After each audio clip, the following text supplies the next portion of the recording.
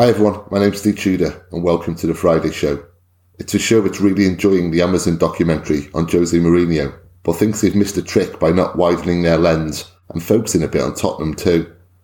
We're going to be talking about Spurs today, and United and Liverpool and Leicester too, because we're exactly 1 month to go of the transfer window. Things are really starting to heat up, with moves being made that are making the headlines. But who's nailing it so far, and who are seriously lagging? To discuss this, I'm joined today by two guys who claim to understand how the nation's league works. That aside though, we're entirely trustworthy. It's journalist Charlie Carmichael and making his 93-20 debut, Richard Can from Red Voices podcast. Hi Charlie, you well mate? Yeah, very well Stephen, how are you? I'm good Tom, man. Yeah, I was just saying off air, I've got a rare day off today, so I'm going to get stuck into some housework after this. Sounds delightful. It really does. I can't wait. And welcome aboard, Rich. How's things, pal? Yeah, not too bad, thanks. Thanks for inviting me. You're more than welcome. Really glad to have you on. Okay, let's dive straight into this because there's a lot to discuss with movement in the market now increasing daily. But how can we not start with a potential transfer that would surely shake the world up a bit? Rich, from a United perspective, how do you view the possibility of Lionel Messi playing for City this season? I'm quite torn on this one. I think the idea of seeing Messi playing the Premier League before he retires or really declines is quite an appealing one. I'd obviously prefer it wasn't City, but I mean, I don't really see United putting in a proper title challenge next season. So it almost feels like it's something that won't necessarily involve too much. I think it's actually more dangerous from a City perspective in that the finance required to do the deal is so enormous that you could potentially open yourselves up to a similar issue with what's happened at Barcelona, which is ultimately ending up paying your current players and players you sign after Messi more money than you would now. Kind of wonder what sort of kicker that'll have down the line. But yeah, I'm torn on it. I mean, I really would love to see Messi in the Premier League. Yeah, I mean, we discussed this on a pod earlier this week, actually, the possibility of that and how other players might say, well, wait a minute, he's on this mount. But we came to the conclusion, maybe naively, I don't know, but we came to the conclusion that this is Lionel Messi. It's kind of like almost like he's an exception. So the other players, for example, with Alexis Sanchez, which we'll kind of move on to shortly, obviously he nearly came to City, went to United on very high wages. And that was my concern. I thought, well, hang on, if Sanchez comes in on whatever it is, 400 grand, 500 grand a week, then other players will say, well, I want to share that too. But maybe he's such an exception, Messi, that other players think, okay, this is a one-off. Yeah, I mean, if it's only kind of 2 year stint as well, I guess that exposure to those issues is only a relatively brief period of time. But you saw at Real Madrid as well with Ronaldo. As Ronaldo's wages spiraled, everybody else ended up many other players ended up getting paid a lot as well. And but you've got Griezmann on 800,000 a week and others on kind of 5 or 6, and for both it's been a problem. But from City's perspective, if the money's there and if you can work it within what is left of FFP, then it seems a bit of a no. Yeah, okay. Charlie, would you say it was a no-brainer? Yeah, I think I've seen a lot of arguments kind of levelled at City, be it the finances that Rich has obviously alluded to, or will he hamper the creativity that De Bruyne has, sort of operating in the same kind of spaces. But again, every sort of riposte to that has been, yes, but it's Lionel Messi. So yeah, I think that, I mean, if a deal can be done, the crux of it seems to hinge on whether the release clause has to be met or not of 700 million euros. Obviously, if that's the case, then it's completely unfeasible to expect anyone, let alone Manchester City, to put up that money. I don't think he'll be able to go on a free. I mean, the latest reports seem to say that George Messi, the agent and father of Lionel, has been speaking to Bartomeu, the president, and that he's now considering staying for another year. So who knows? The situation seems to change every single day. But I think just from a Premier League perspective, it would be incredible, obviously, to have Lionel Messi. Yeah, it's such a shame that there'll be no fans there to see it, or at least initially as well.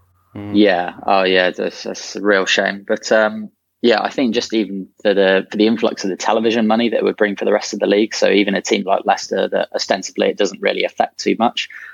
You would imagine that sort of, TV deals would go up in the next few years that would enhance our kind of revenue and budget. Obviously, the sheer joy of just watching him play in the Premier League. I guess my only headache would be how I'd fit him into my fantasy football team. Well, we discussed that this week as well. I mean, normally they're capped at about, say, 10 million for the very best around. You know, say a Mo Salah or Kevin De Bruyne. How much is Messi going to cost? We're going to have to basically get Messi and loads of, you know, kind of, I don't know, Brighton reserves in there. That's the only way they could do it. Let's switch attention to across Manchester to United now. They signed Donny van der Beek this week. In my opinion, he's an excellent signing. He's an excellent player. But Rich, he's another attacking midfielder. Or is he? I mean, I've read this week how versatile he is. I've seen him myself in, I wouldn't say a holding midfield role, but certainly kind of, you know, linking up play in the centre circle. Was he a player you needed? Yeah, I think that one of the biggest issues United had towards the end of the season was the fact that the drop off in quality below the first 11 is absolutely enormous. Yeah. So you're going from Bruno Fernandes to an Andreas Pereira, who I'm not even convinced is a Premier League footballer, let alone a top player. And you have a similar thing in the midfield as well. You lose Pogba, and you kind of down to Scott McTominay, who I think is a useful sort of squad player, but he's the difference in abilities and qualities is really huge. So from my perspective, I think he's Van Beek's a good signing in two perspectives. I mean, he's clearly a very good value signing for the amount of for the talent that he has, but also I think that versatility is useful. I think against certain opposition, he could play in that deeper role where we've been using Fred or Matic, where United will dominate possession, but he is versatile enough that he can play box to box or fill in at number 10 as well. So he gives United options which we've not had.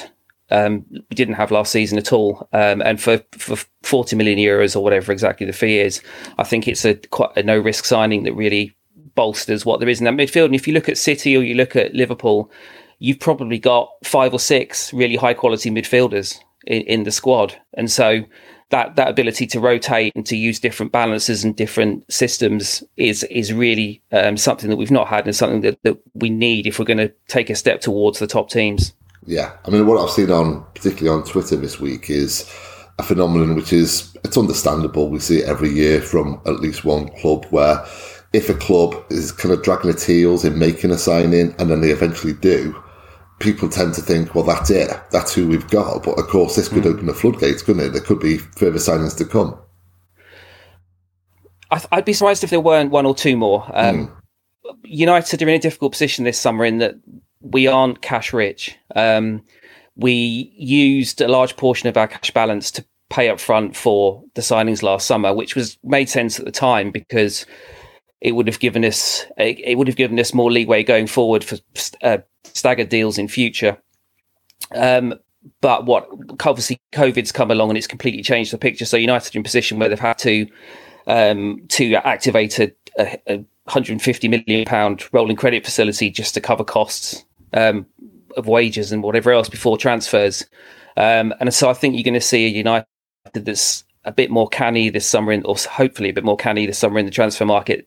Probably, I'm still not quite sure how we'd afford Sancho if he came, but I think you'll see one or two more if we can move some players out. But I mean, I think the big one was getting Sanchez out because his wages are absolutely enormous. I think I kind of back of a fag packet worked out that the saving in his wages over the next 2 years was almost, in the ballpark of what it's actually cost to buy and pay Van Beek. So, I think it'll rely on getting 4 or 5 more out the door. Okay. Charlie, are you the same as me regarding Van der Beek, where you've seen him on occasions, he's impressed you? I mean, personally, I haven't seen him beyond maybe 5 or 6 games, but each time I think, he's a useful player. Yeah, I mean, obviously he played a starring role in that kind of Champions League run to the semi-finals that obviously ended in heartbreak against Tottenham. Obviously, Frankie de Jong and Matthijs de Ligt got their moves the summer before. But for me, I kind of see him as more of kind of like a roaming number 8 or a number 10. I wouldn't particularly see him filling that Matic void unless United were playing a team that they thought they would just utterly dominate and needed to obviously, sort of 10 men behind the ball and break down. So I do kind of see him rotating more with Pogba and Fernandes moving forwards. And as Rich said, I kind of think that that's essential for United. They've got on paper, their first team is good enough to rival, even Liverpool and City on their day. But the squad is just so bare in terms of quality. Getting him in is a massive step forward for me. Okay. Well, moving across to Leicester now, your team, Charlie. I've seen you mention on Twitter concerns about Leicester's owners suffering financially due to COVID. And subsequently, it does appear that the Foxes are now prioritising value for money in the transfer window. What's your thought on this? Do you think it is a case where the owner, and because of course it's a duty-free business that they run, which is going to be suffering enormously right now, do you think that's having a direct effect on their transfer business? Yeah, definitely. I think some of the stuff that Rich said about United definitely rings true of Leicester as well. As you've mentioned just there, the King Power Group, who obviously own Leicester City, sponsor the stadium, sponsor the kit. They operate in duty free, which is probably the worst business to be in at the moment due to the coronavirus.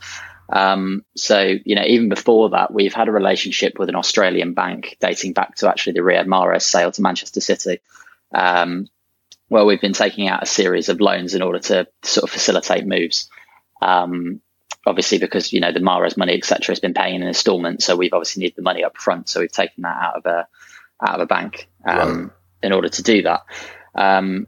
With now, obviously, COVID and missing out on Champions League on the last day of the season, it did seem like the club was kind of preparing itself almost to operate with the Champions League money. And obviously, no one can foresee the scale of the coronavirus pandemic. So yeah, it is concerning. Obviously, Ben Chilwell's been sold now for around £50 million. It doesn't look like that money is going to be reinvested in its entirety. I think the main problem that we had, or well, perhaps we were fortunate with last summer when we sold Harry Maguire for £80 million, is that we had Soyuncu, who was kind of a bit hit and miss the season before. He was in and out of the team, but he really stepped up. Yeah. And he's been absolutely sensational these last 12 months. We don't really have anyone in the Soyuncu mold who can just step up and just replace Ben Chilwell like that at the drop of a hat. So we've had to delve into the transfer market. We've been linked with a plethora of left backs, and we've ended up with a right-footed right wing back. So it's an interesting one. I think a lot of the fans are expecting Rodgers perhaps to move to a back three, based on the fact that he kind of dabbled with it towards the back end of last season. Obviously, Chilwell's now gone, but Ricardo is also more comfortable playing as a wing back. And the new Belgium lad that we've brought in as well is obviously operating at a wing back. So I think if we are going to play him on the left-hand side, it would be much more beneficial to play him in a wing-back role rather than a full-back role. Yeah. But in order to do that, we need to bring in some centre-backs because we just don't have enough on the books. I mean, Johnny Evans is suspended for the first 3 games next season after getting red-carded in the final game of the season against United. Soyuncu's back, but beyond that, you've got sort of the 36-year-old Wes Morgan, Philippe Benkovic, who has played a handful of games and who's spent the majority of his time in the physio room injured. And then, sort of a couple of youth prospects like Darnell Johnson, etc. But there's no real quality there at centre-back beyond Evans and Soyuncu. So even if you're playing a back 4, there needs to be reinvestment there, let alone playing a back 3. Okay. There's a similar story at Liverpool, in a way at least. They've got 3 quality centre-backs, but beyond that, having let Lovren go, you think they'll be looking for a centre-back, and yet we don't seem to. But then again, the kind of flip side of that is Liverpool do tend to do their business on the quiet. Rich, if you're a Liverpool fan, and I apologise for putting that sentence together, would it concern you that the Reds' entire transfer strategy this window appears to be to replace Wijnaldum with Thiago? Are they missing out on a great opportunity to really build on their success by targeting 1 or 2 marquee names? Yeah, it's difficult. I mean, they obviously wanted Timo Werner and weren't able to pull the finance off. So I'd suggest they've probably got similar problems with money that most of the other Premier League clubs have. But I have been surprised that they haven't made more market moves in the last sort of 18 months, because if I look back at kind of Fergie's time at United, he always used to say that you never stand still, always bring in fresh, hungry players who'll challenge the players you've got. And I think we've seen a bit since Liverpool wrapped up the Premier League title. There was a clear drop off, and that, I mean, obviously that can happen after you after you win a title and there's no more pressure on the games. But even in the Charity Shield, I think Liverpool look really sluggish and really not themselves. And if you look at the front three, there's really no pressure on them to perform because there's nobody else behind them. And I think you could say perhaps the same of some of the defenders as well. And so I would be a bit concerned just simply because I think they are in a dangerous place in that if they stand still, I think while other teams are moving, they could actually find themselves dropping off the pace. Well, I mean, it's a distinct possibility, isn't it, Charlie? Because, I mean, as Rich said there, it's at least 18 months now since they brought in a first teamer, a new kind of signing who's gone into their first team. And you do look at that in a similar fashion to kind of what you said about United, actually. You look at their kind of first 11 or first kind of 16, I guess, and that's obviously top quality as proven last season. Beyond that, will Klopp be looking to bring through the kids? And that's a risk, isn't it? Yeah, I mean, I think obviously the owners, Fenway Sports Group, are very shrewd businessmen. They're not the sort of owners who are just going to pump loads of money into the football club. You can see that from the fact that they bid £10 million for Jamal Lewis. And when Norwich said, well, no, we want at least double that, they just walked away, which for a team like Liverpool, you would expect isn't an issue to pay. But they've obviously signed the Greek left back instead. The links with Thiago are an interesting one. He's not, for me, a Jurgen Klopp player. He's not very athletic. He's not very aggressive. You know, don't get me wrong. He is a phenomenally talented player. I mean, you just have to look at the Champions League final to see that. But in terms of the system that Klopp plays, he doesn't really fit in. So it kind of just feels like he's available and he's too good to miss out on. Therefore, Liverpool want to make a move for him rather than he really fits into Klopp's plans. Yeah. Would you go along with that, Richard? I mean, Thiago, I wholeheartedly concur, actually. He's an astonishingly good footballer, but quite surprised because he's not really a Klopp player. Yeah, I agree with what Charlie said. I think there is a sense that his availability is partly driving it. It does look like they haven't really got anywhere with getting Wijnaldum signed a new contract, and he's probably looking to move to Barcelona. So you imagine that'll be a similar fee to that which would be needed to get Thiago in. So it does kind of just look like we're losing one experienced midfielder, so we're going to bring in another one that's available. But as Charlie said, I mean, he is an absolutely terrific footballer. It'd just be really interesting to see how he fits into Klopp's system and whether he can. Okay, well, moving across Merseyside, there's another couple of players who, you know, really excite the prospect of them kind of coming to the Premier League. And a possibly exciting transfer window for Everton, which is something, you know, I think personally that they well deserve. They're close to signing Rodriguez, Decore, Allen. Should all three arrive, and who knows, there might well be one or two more to come. Charlie, would you say that this would be now a true Ancelotti side rather than him making do last season? Well, I mean, I think Everton have been crying out for a central midfielder. You know, a quality central midfielder. Or a midfielder in general, but yeah, so getting those two central midfielders, Decore and Allen, would go a long way to solving that problem. Yeah. James Rodriguez, Carlo Ancelotti has a good relationship with. He's the man that brought him to Real Madrid initially. He's also the man that brought him to Bayern Munich on loan. So this would kind of be a complete trilogy of the James Rodriguez and Ancelotti relationship. Yeah, Rodriguez has obviously been sort of, you know, a bit part player for a couple of years now. He's obviously still wildly talented, and if anyone can get the best out of him, you would imagine it would be Ancelotti. I would reckon that a lot of the success or lack thereof that Everton could enjoy this season would be hinge on Calvert-Lewin and how prolific he can be. Yes. If they're not going to bring in a striker, then, you know, it seems like he's completely reinvested and regenerated the midfield. But, you know, Calvert-Lewin's his kind of underlying stats, without trying to get too kind of like XG geeky in it all, is quite impressive. But obviously he's not finishing at the rate his stats would suggest. So whether with enhanced creativity and quality around him, he can kind of be that kind of 15 to 20 goal a season striker remains to be seen. Okay, Rich, I mean, let's assume for a second that it's the three who come in and no more than those three. So Everton very much upgrade their midfield. You know, obviously Rodriguez will offer a great deal more in attack. How do you personally view Everton kind of doing next season then, with Ancelotti in charge as well, another year of him and you know, his coaching of the players they have now?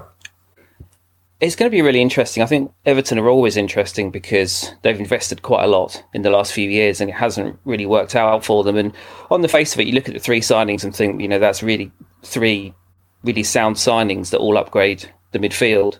But Everton always seem to somehow manage to sabotage themselves in some way. Yeah. And I think the one danger that for Ancelotti is that I think it's always a risk signing players you've had at former clubs, because then if they don't perform as to the level that you hope or that the fans are expecting, then it puts a great deal more pressure on the manager, I think, because he said, look, these are your players. If they're not playing well, that's on you. But, it will be really interesting to watch. And on the face of it, those 3 signings do improve them a lot. And I assume he's hoping that Rodriguez can chip in with a few goals himself, because Sigurdsson really had a really poor goal scoring season last season, and you really need a 10 that's going to be getting 10 or 15 goals, and I guess he's hoping that James can do that. Yeah, and as you said, Charlie, as well, what would be fascinating is to see what impact these signings will have on Calvert-Lewin, because I completely agree. I think he's, not just his stats, but what you see as well is he's a quality forward. He really is, but his finishing sometimes is awry. He tends to be a confidence player perhaps as well, which is typical of many forwards, of course. Surrounded by this better quality, he could have a really good season ahead, which of course lends itself to kind of the next Euros as well with England. Okay, let's turn our attentions now to Yorkshire, to Leeds. They've secured several new faces already. Is there let's start with you, Rich. Is there a danger of them making too many changes? I mean, we've seen with Fulham 2 years ago, I think they brought in like 12 new signings or 11 over the summer, and they subsequently went down. Villa promoted, and again, brought in a lot of new faces and struggled last season. Might this be the case with Leeds if they bring in too many new signings?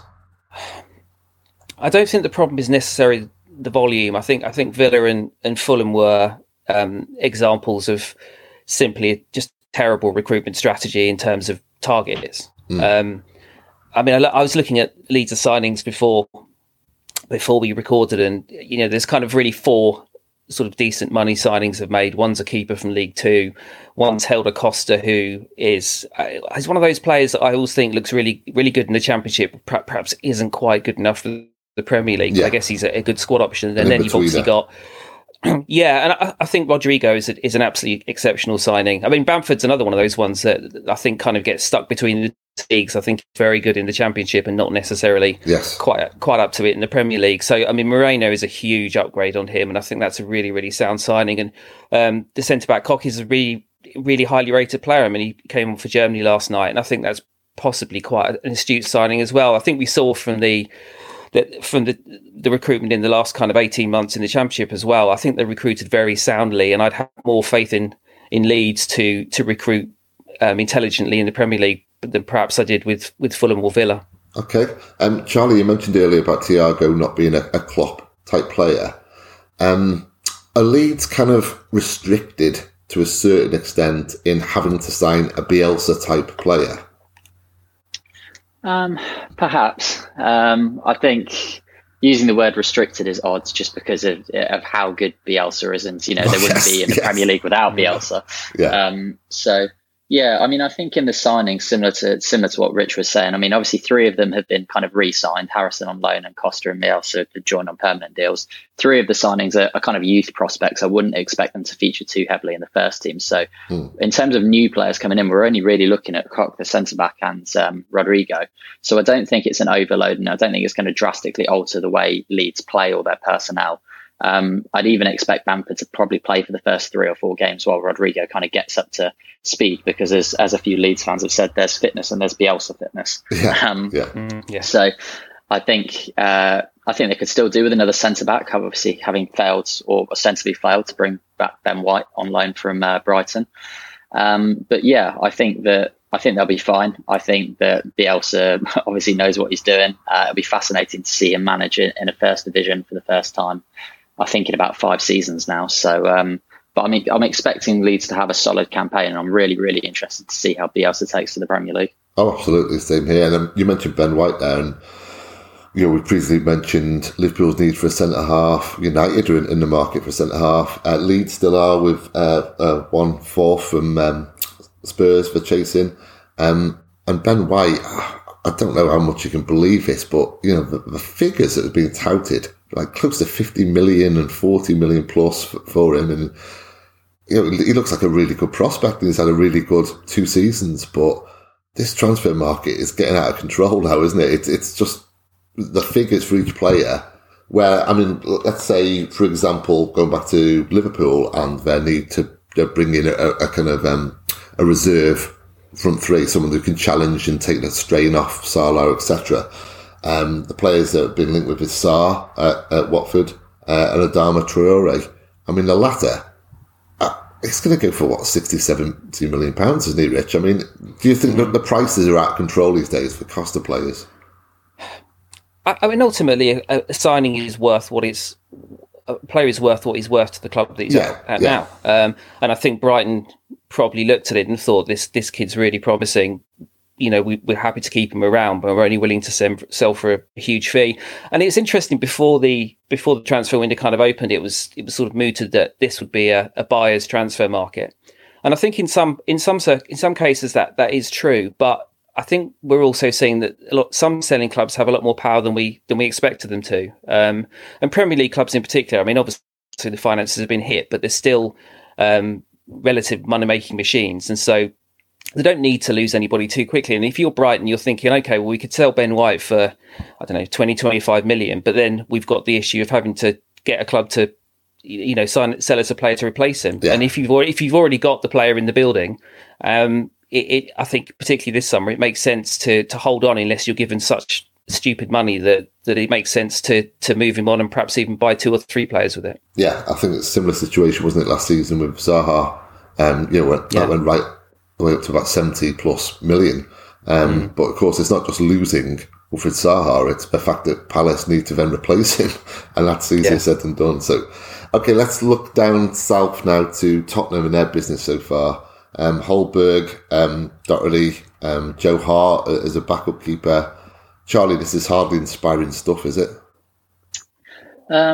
It's not the top quality that you would expect from a top kind of Champions League chasing European club. That said, I think all 3 of them are very Mourinho signings. Yes. Højbjerg, people have questioned his mentality and attitude, but he is someone who will give 100%, who will run himself into the ground. Doherty doesn't stop running. Joe Hart, everyone's seen that clip of him screaming at the ball boy from Euro 2012, a man full of passion, if nothing else, around the training ground. And Mourinho kind of casts himself, as he always has throughout his career, through this kind of underdog narrative. And that's historically how he's built his teams. You look at Porto winning the Champions League, the first Chelsea era before they'd ever won a Premier League, obviously Inter and Real when AC Milan and Barcelona were the dominant forces, in Italy and Spain respectively.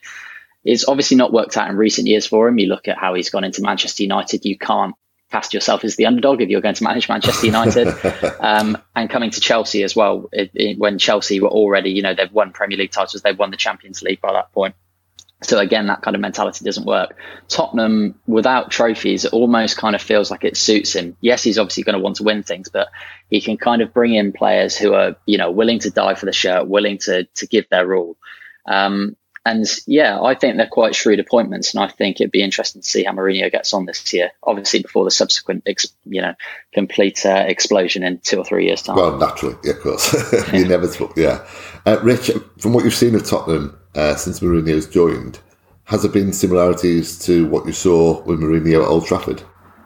Yeah, there's been a lot of the things that Chelsea fans said to United fans before he joined us, and we didn't really want to hear them. A lot of the same things I see at Spurs. He's almost followed the same path. He goes from the first press conference where he's supposedly a new man, the calm one, or whatever he says. He has a shave, he puts on a suit, he looks really swish and suave, and then as things go on and things don't quite go as they might, his hair gets longer, he grows stubborn, he gets grumpy. The difference between this Mourinho, I think, and the Mourinho that was so successful at Chelsea in particular is that there was something twinkling in his eyes, and he used to carry his squad behind him, and the conflict was always with external factors.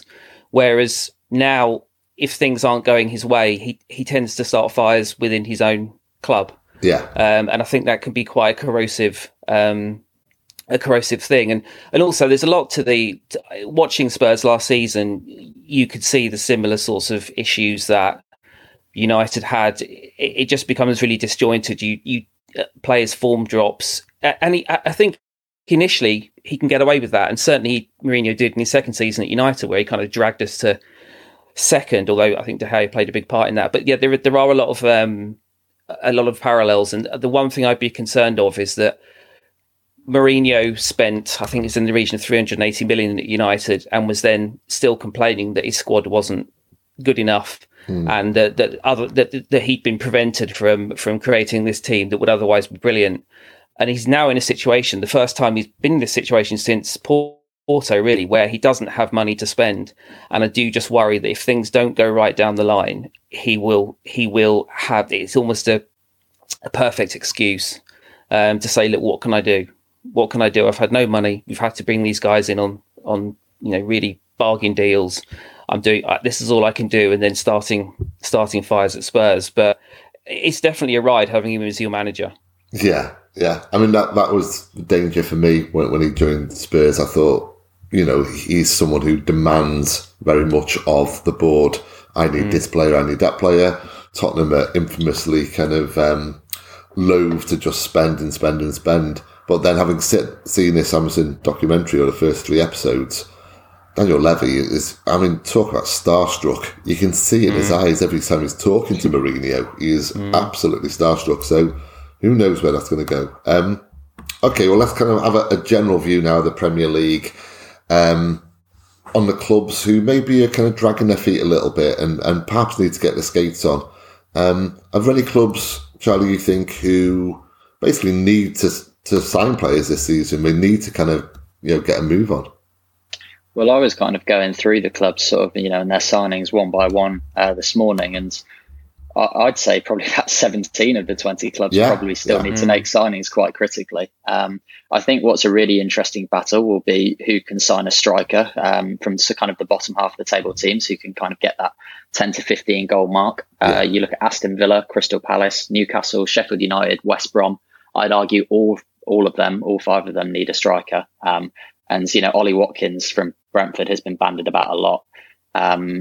Who lands him could be crucial in the relegation fight. And I think there's a lot of other teams. Obviously, Burnley have a very, very thin squad. They've let Jeff Hendrick go to Newcastle. They don't seem to be recruiting a lot. Arsenal, won't they sign Thomas Partey? They seem to need a centre midfielder, but whether that happens or not, I'm not too sure. We've already spoken about Liverpool and their need for kind of cover beyond, and Manchester United to a certain extent, their cover beyond the first team. Manchester City, your club, Stephen, I'd be keen to get your thoughts, but it seems like they need to get Koulibaly and perhaps a left back over the line as well. Yes. Yeah, I would say a centre back is essential. A left back would be, ideal. But yeah, I go through the league and the one that jumped out at me was Burnley, same as you mentioned really, and the fact that they're going to lose Ben Gibson now as well. It's like, who are they going to be left with?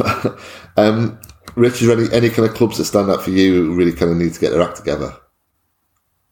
I agree with Charlie. I'd go as far as probably saying 18 or 19 clubs. It's really only Chelsea that have kind of attacked the transfer window, and Everton have done decent business so far as well. But as you say, the rest really need to get their skates on. But I wonder if it's the nature of the window at the moment that because money's at a premium, a lot of clubs are kind of waiting towards the end of the window and trying to drive prices down. And I think I also get the impression that there are quite a lot of clubs chasing the same names, and so it's just taking a bit longer. And I think it may be the case because of the finances this summer that you do get quite a few clubs who simply can't address issues they've got in their squads at the moment. And I think the uncertainty going forward will add to that as well, because it's not just the money that the clubs have already lost. It's the fact they don't know when they're going to be, having fans in the stadium. They don't know exactly how the TV deal is going to come out in the wash with, if games aren't played as was intended by the TV companies.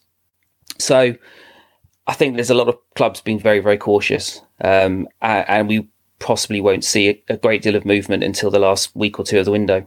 Well, that does lend itself to a really exciting transfer deadline day. Yeah, Jim White will be delighted. I know. Oh, God, he's going to get an extra yellow tie, isn't he? He will, yeah. A very yellow tie indeed. Okay, let's end by looking at a couple of names who have moved already. Just your thoughts on them. Charlie Willian to Arsenal. Does that make sense to you? I'm going to say no. Really? I think the length of the contract they've given him, given his age, doesn't make sense to me. He's an experienced player who brings plenty to the table, but was it the position that Arsenal really needed to strengthen, given the other areas of their team? I'm not so convinced. Obviously, with the likes of Martinelli coming back to full fitness, Saka, they've got Reece Nelson who can play on the wing. It doesn't seem like the ideal signing to me. I'm not saying it's a bad one. I'm just saying there's perhaps other things that Arsenal could have addressed first. Yeah. Okay. Well, Rich, what's your view on Willian? Yeah, I'd agree with Charlie.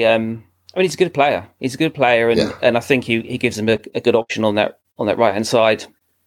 But at his age, length of contract he's got, the kind of money he's on, if he does start to decline quite significantly in the next 12 to 18 months, then they have given themselves a bit of a problem. And given the strengthening they need to do elsewhere, you wonder how much that takes out of their kind of wage budget. I think they're another club that need to move quite a lot of players on as well. So we're really not going to know where these things stand in the scheme of things until the end of the window. Okay, Charlie, a player who I can't pronounce, Eberechi Eze. Is it Eze? From QPR to Crystal Palace? Eze, something like that. Yeah, I know who you mean. Yes. How much did you see of him in the Championship? I mean, I must be honest, I've only seen him once or twice and kind of in bits and bobs, really. Yeah, I'm similar to you. I've got a friend who's a QPR season ticket holder, so I asked him, and he seems to think he'll kind of take to the Premier League like a duck to water. Right. He's young. I don't think he's the finished article yet, but he's certainly kind of a creative hub who should take some of that creative burden off Zaha's shoulders, which I think Palace are crying out for. I think we saw a few times last season if people sort of double mark Zaha, then Palace can kind of be a bit void of ideas. So having someone on the opposite flank to him who can kind of, create something out of nothing should be really valuable to them. Yeah, well, I mean, the player was the most fouled player in the Championship last year. So with him and Zaha, I mean, opponents just won't know who to target, will they? Yeah. Just need to get Jack Grealish now. Yes. Apparently he accounted for 33% of QPR's goals in the Championship last year, 14 goals and 8 assists in total. Rich, what strikes me about this move, because again, I haven't seen him personally, but the people who I know who kind of, have seen him rave about him. So what strikes me is that Palace last year, very solid in defence, but woeful up top. I mean, goals in very short supply. This year, I mean, there's rumours of Ryan Brewster coming on loan from Liverpool. You've got Zaha, Ayew, Eze. I mean, that's a really good attacking lineup then. Yeah, I mean, you're right. They have had that defensive solidity, and that's something you would expect of a Hodgson team for the last few years, and they have desperately needed it because, as you say, they don't score enough. They've got a guy who's been playing up front in Benteke who seemingly lost the ability to score. And as Charlie said, Zaha has been their one really creative outlet, and if you stop him, you stop Palace. So it makes a lot of sense that they're trying to bring in another creative player and also a centre forward who actually scores goals. So I think they're good sense moves. I think Eze's a really good player. I've spoken to QPR fans about it, and they both kind of said he's technically easily good enough for the Premier League, but he perhaps just needs to improve his consistency. But I think that's something that will come in time. So I think that in itself is a really good move for Palace. Well, talking of consistency, the kind of last player that I'd like to look at is Ziyech. Going to Chelsea from Ajax. His stats are just through the roof, particularly in 2018-19, where he was Dutch Footballer of the Year, 16 goals, 17 assists in the Dutch League. And yet, I keep seeing reports from newspapers out there that he can be brilliant on one day, and in one newspaper said it astonishingly sloppy the next. How good a signing is he, Charlie? I think he's a great signing. I mean, we could have probably dedicated an entire podcast just talking about Chelsea's transfer business. Yeah. I think Ziyech, he definitely adds a different dimension to Chelsea's attack from that kind of right-hand side cutting in. Obviously, they're rumoured to be getting Kai Havertz as well, Timo Werner up front. It looks like a completely new form attack from Chelsea next season, and it'll be really exciting to see how they all get on. But yeah, I think Ziyech's a fantastic player, very technically gifted, and he should add a lot to their Chelsea going forwards. Yeah. Rich, I've seen several different kind of people allude to the fact that Chelsea are nailing it this transfer window, and this is precisely what United should have and could still do. Do you go along with that? No. Chelsea are in a very, very fortunate position. They're one of the very few clubs who are incredibly cash rich this summer. Yeah. They got an enormous fee for Hazard. They weren't able to spend any of their transfer budget last summer. They'd obviously have whatever transfer budget they would have had this summer, and they've got an owner in Abramovich who is one of the few who is able and probably willing to essentially bankroll the losses that related to COVID.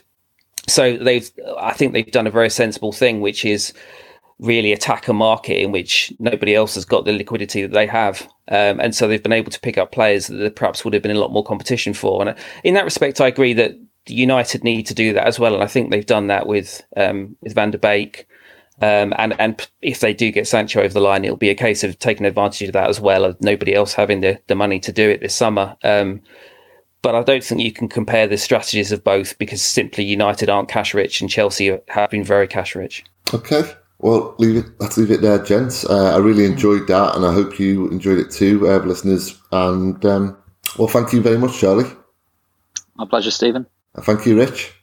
Yeah, no problem at all. And as always, thank you, listeners, for tuning in and giving us this platform.